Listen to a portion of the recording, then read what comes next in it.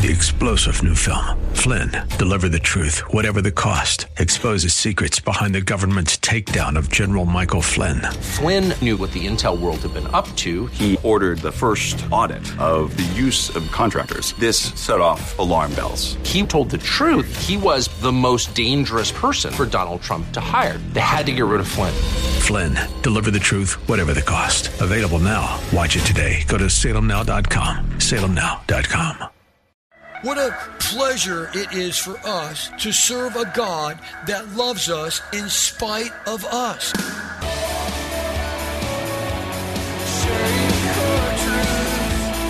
Welcome to Core Truth Radio, a radio ministry of Core Church Los Angeles with pastor and Bible teacher Steve Wilburn. Pastor Steve will be teaching the Word of God with truth, right from the Bible. For more information, go to corechurchla.org. That's corechurchla.org. For today's Core Truth, let's pick up in part 2 of our study in Acts chapter 16.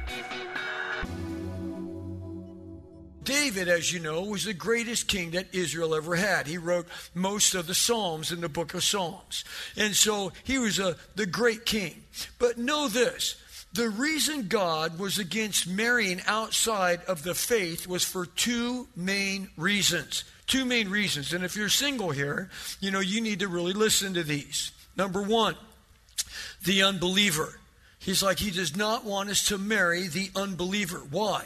Because it will draw the believer away from the faith. Not every time, but most of the time. There's times that, a believer will start dating a non-believer, which they're not supposed to do, which is against what God says. And every now and again, that believer will have such an impact on the believer will have such an impact on the non-believer that the non-believer comes to know Christ.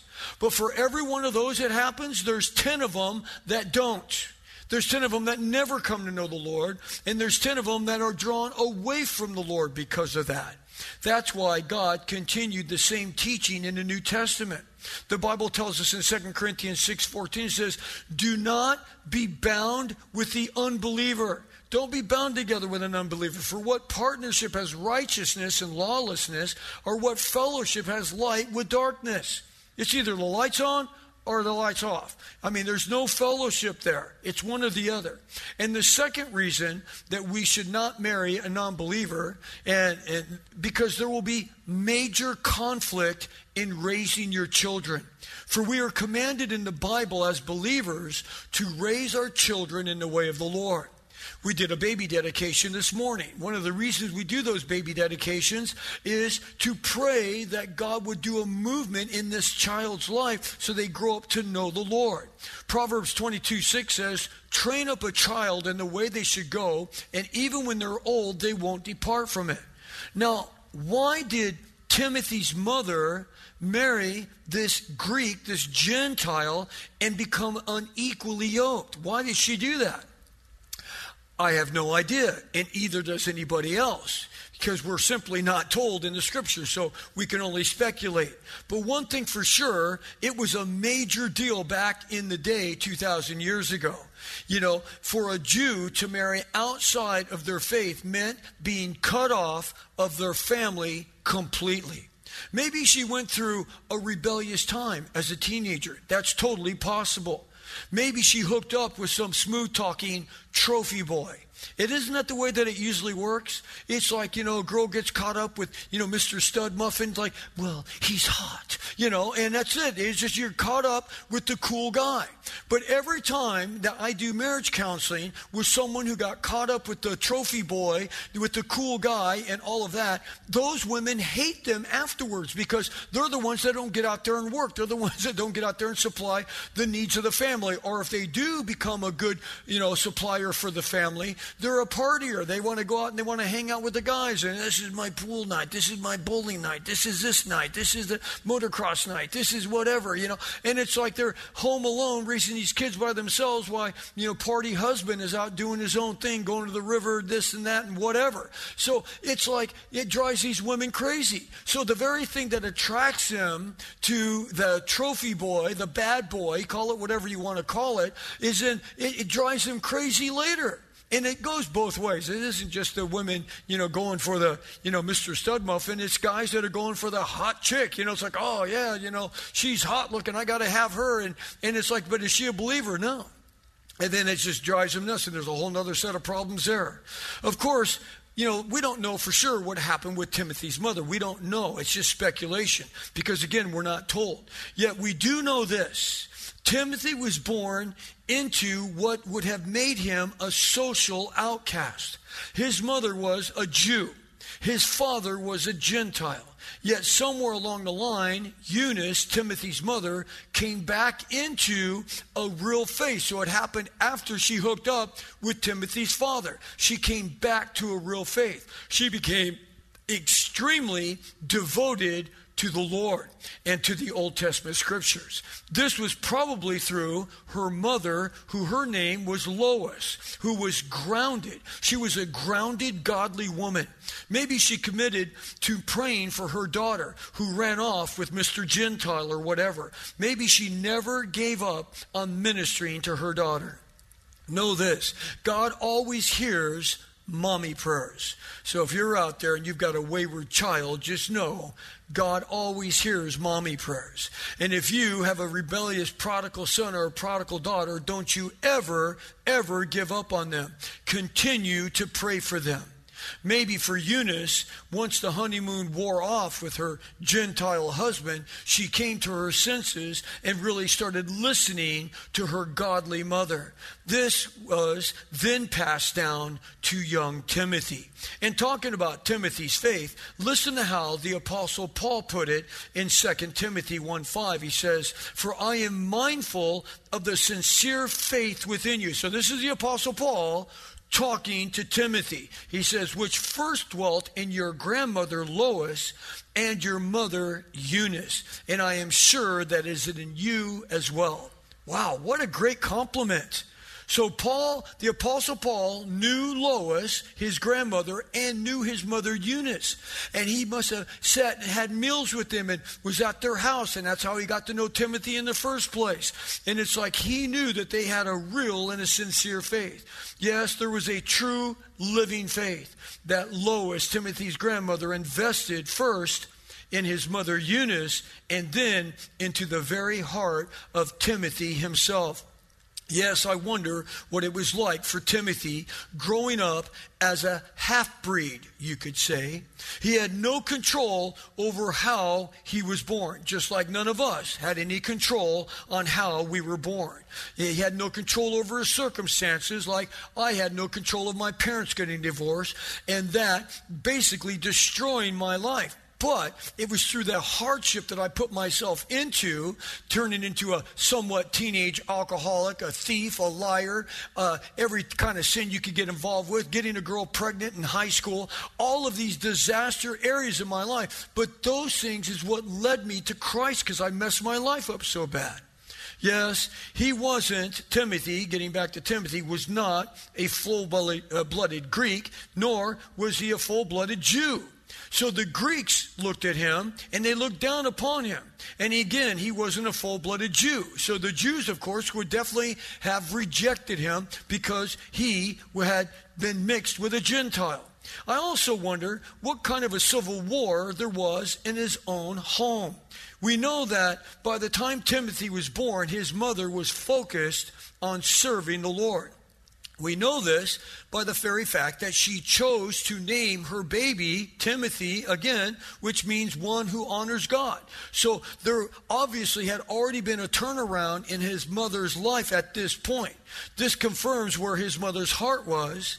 And between his mother, Eunice, and his grandmother, Lois, they probably filled young Timothy's tender heart with all the Bible stories from all the heroes of the Bible. I'm sure they would sit down with him and share with him, the stories of Moses and Elijah and David, the giant slayer, and Daniel, surviving the lion's den, and Joseph and the many other stories.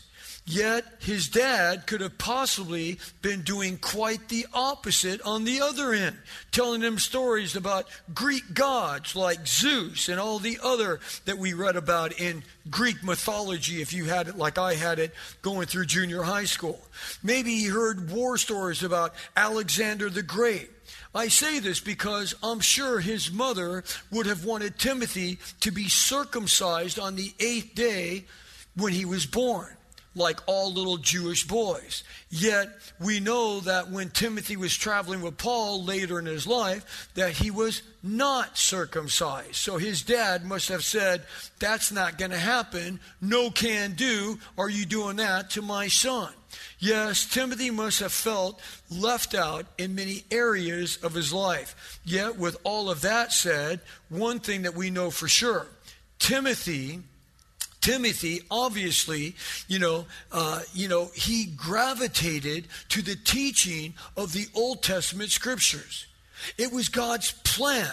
And maybe through all of the hardships in his life, being kind of kicked away from this group of people, kicked away from that group of people, and being somewhat of that social outcast, it gave him more time to consider the one and only true God of heaven that did accept him, plus a heart for the outcasts of society that he must have had himself. What a pleasure it is for us to serve a God that loves us in spite of us. Isn't that great? God loves us in spite of us. A God that doesn't look down on any nationality, doesn't look down on any race, doesn't look down on anyone for the color of their skin or the shape of their eyes. A God that doesn't look down on what side of the tracks you were born on. He just doesn't see any of that. Yes, we serve a God that is more concerned about what happens on us on the inside. I love that verse that's in 1 Samuel 16:7. And it says this. He says, this is when the prophet Samuel was going to anoint David as the next king of Israel. Why? Because the first king of Israel, his name was Saul. He was, just a horrible king. He didn't listen to God. He didn't do what God wanted him to do. So he sent Samuel to Jesse's house so that he could anoint the next king. Now, he didn't know it was David. God didn't tell him, oh, by the way, you want to pick out the son that his name is David. But no, so he walks in the door and he sees the first son of Jesse. Now, the first son of Jesse, his name was Eliab. And Eliab, he was ripped, man. He was just, he was built because the Bible says he was strong and had a good appearance and everything. And so when Samuel walked in the door, he says, well, this must be God's anointed. Now, he had already made a mistake like that, because when he first raised up Saul as the first king, the Bible says that Saul was handsome, the most handsome man around, and that he was taller, head and shoulders above the rest. So who knows, he was 6'7", 6'8", and so he was good looking. And so, Samuel fell under that, like, well, he looks good, like he fits the suit. So when he walked into Jesse's house and he saw Eliab, he's like, yes, how can I help you, sir? It's like, he's like, surely this is God's anointed. And right then on the spot, God speaks to the heart of Samuel the prophet, says, do not look at his appearance or the height of his stature. That's what you did with Saul. He says, because God does not look on the outward like man looks on the outward, but God looks upon the heart. See, and nothing's changed in the world today, right? You don't see a bunch of ugly actors and actresses, right? I mean, it's not like, oh, gee, that's the ugliest guy. What about the Hallmark movies? It's like, oh, yeah, who's going to be the star of this movie? Oh, it's that ugly guy, taking the trash out over there. No, it's always the best-looking guy with the chiseled chin.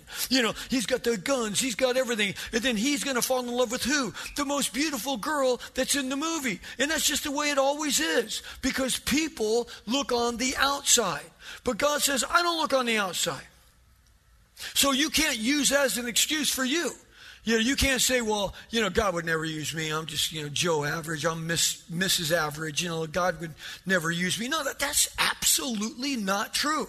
God will use you if you're willing to be used. Again, God is not looking for, great ability. He's looking for availability. And that's what he's looking for in our life. So, yes, God doesn't look on the outside. He only looks on the inside. So then, so Samuel's like, okay, sorry, Lord. Okay, you got any more sons? Yeah, I got this one right here. No. And let me line them up. He lines up 7 of his sons, and he's just going down the line like, no, definitely not. Don't even think about it. For sure not. No, and he gets down, and he's like, it's none of these. So he looks at Jesse, and he says, okay, I know God sent me here to anoint one of your sons to be the next king of Israel. And it's none of these guys. Do you have any more sons? Well, we got the runt. He's out in the field. He's tending the sheep. And Samuel's like, you go get him right now. I'm not even going to sit down until he comes. And I mean, at that point, David could have been 12, 13 years old. It's like a annoying junior hire. And he comes in and it's like, and God just says, that's the one.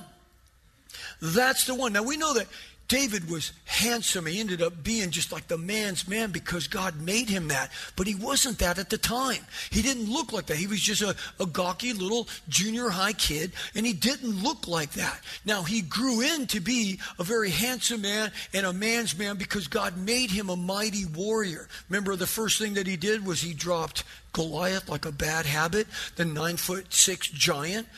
So again, but God made David David because he made him David.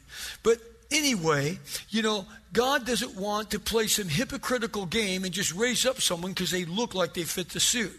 See, Timothy was raised by a godly mother. He was raised by a godly grandmother. But let's not forget, he still had to embrace God for himself. You can't live on your parents' faith.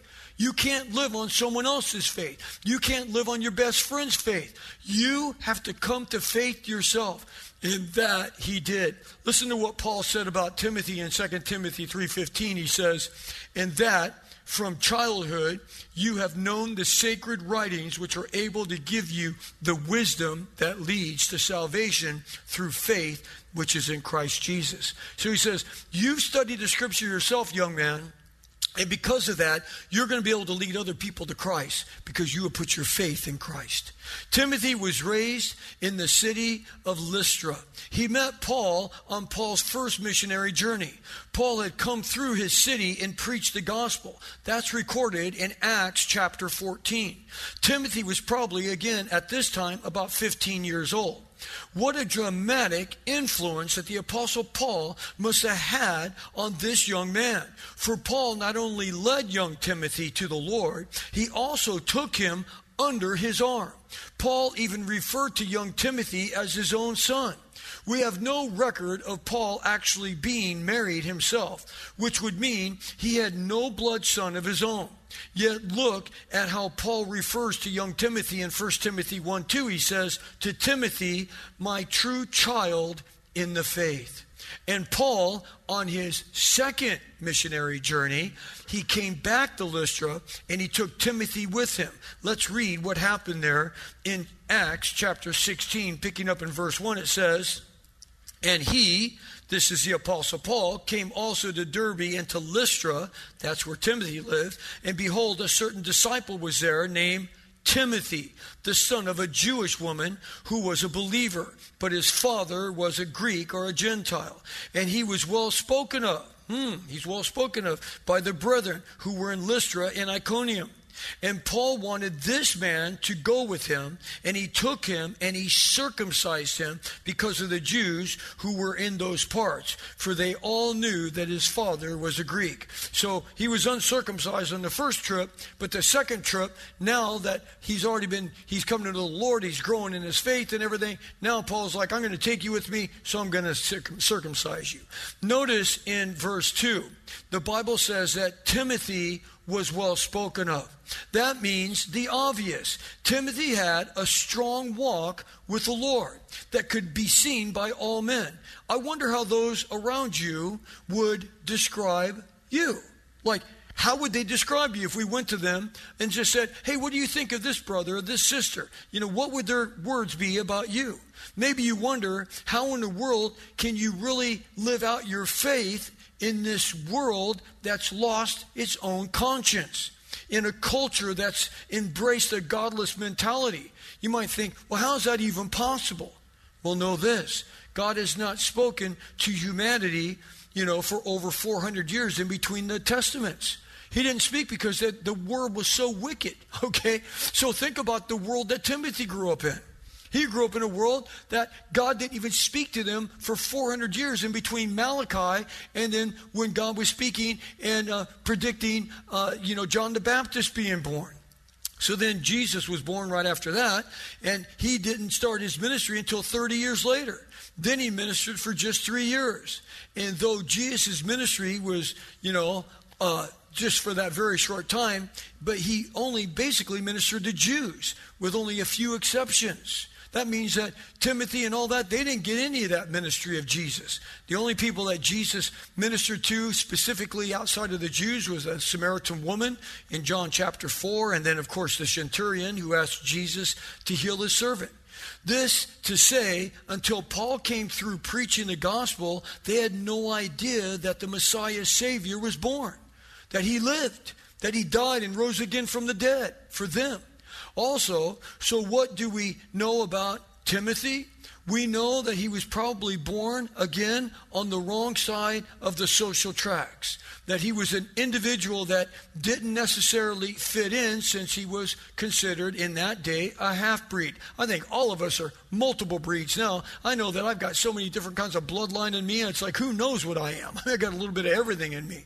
Yet because he devoted himself to the Word of God, though, by listening to his mother and grandmother, he became a true disciple by submitting to the high call of God in his life. And because of that, he was able to fall under the leadership and the encouragement of the Apostle Paul. Timothy became an incredible man of God.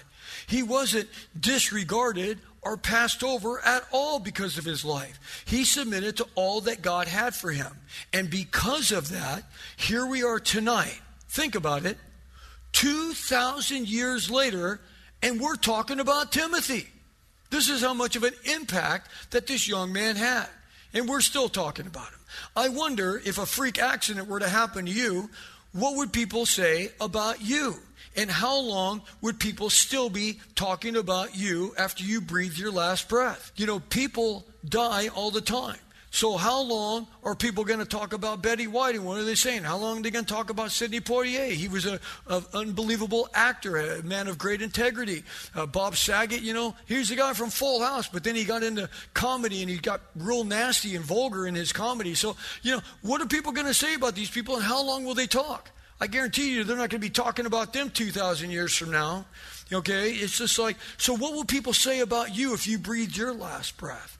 There was an Antarctic explorer in 1914 from London. His name was Sir Ernest Shackleton, and he needed men for an expedition. And this is how the advertisement in the newspaper read. It said, men wanted for a hazardous journey, small wages, bitter cold, long months of complete darkness, constant danger, safe return doubtful. Honor and recognition in case of success. Wow. Hey, let me sign up for that real quick. But believe it or not, thousands of men responded to it. Why? Because Sir Ernest Shackleton was a famous explorer. But there's one whose name is above all names. And he is from eternity ago, and he will live forevermore. He is the one who created all things, seen and unseen. And his name is Jesus Christ, the King of Kings and Lord of Lords. Now, here's the point.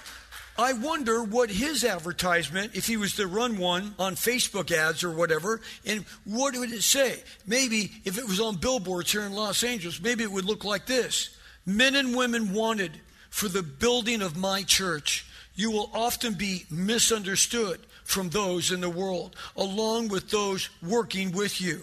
You will face constant attacks from an invisible enemy that you cannot see. It may cost you everything you have, your home, your ambition, even your life. And finally, you might never see the result of your labor, and your reward will not fully come until after your funeral. You ready to sign up? Amen. Some of you are. I wonder how many of us would. See, Timothy did. See, he signed up for that. And that's why we're talking about him 2,000 years later. That's all the time we have for this message. Thanks for joining us for Core Truth Radio. You've been listening to pastor and Bible teacher Steve Wilburn of Core Church Los Angeles. If you'd like to hear more messages by Pastor Steve, download the Core Church Los Angeles free app, available on iOS and Android. Core Church is sponsored by and a listener-supported outreach of Core Church LA. If you have been blessed by this program, consider supporting our radio ministry by texting Core Church LA to 77977. You can also give via our app and online at corechurchla.org. And remember, there's a God in heaven who loves you.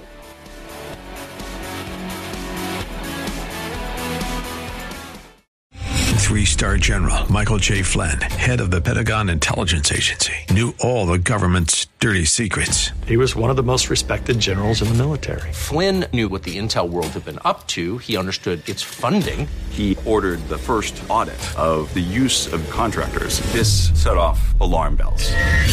The explosive new documentary, Flynn, Deliver the Truth, Whatever the Cost, uncovers the facts behind this scandal. Flynn told the truth. He was the most dangerous person for Donald Trump to hire. I find out the worst enemy that I'm going to face in my life is right here in America. They took my assessment and they wanted me to change it. And I was like, I'm not changing it. They had to get rid of Flynn. With in-depth interviews, archival footage, and never-before-seen personal records of the man behind the headlines. I just felt like I was drowning. Flynn, Deliver the Truth, Whatever the Cost. Available now. Watch it today. Go to salemnow.com. salemnow.com.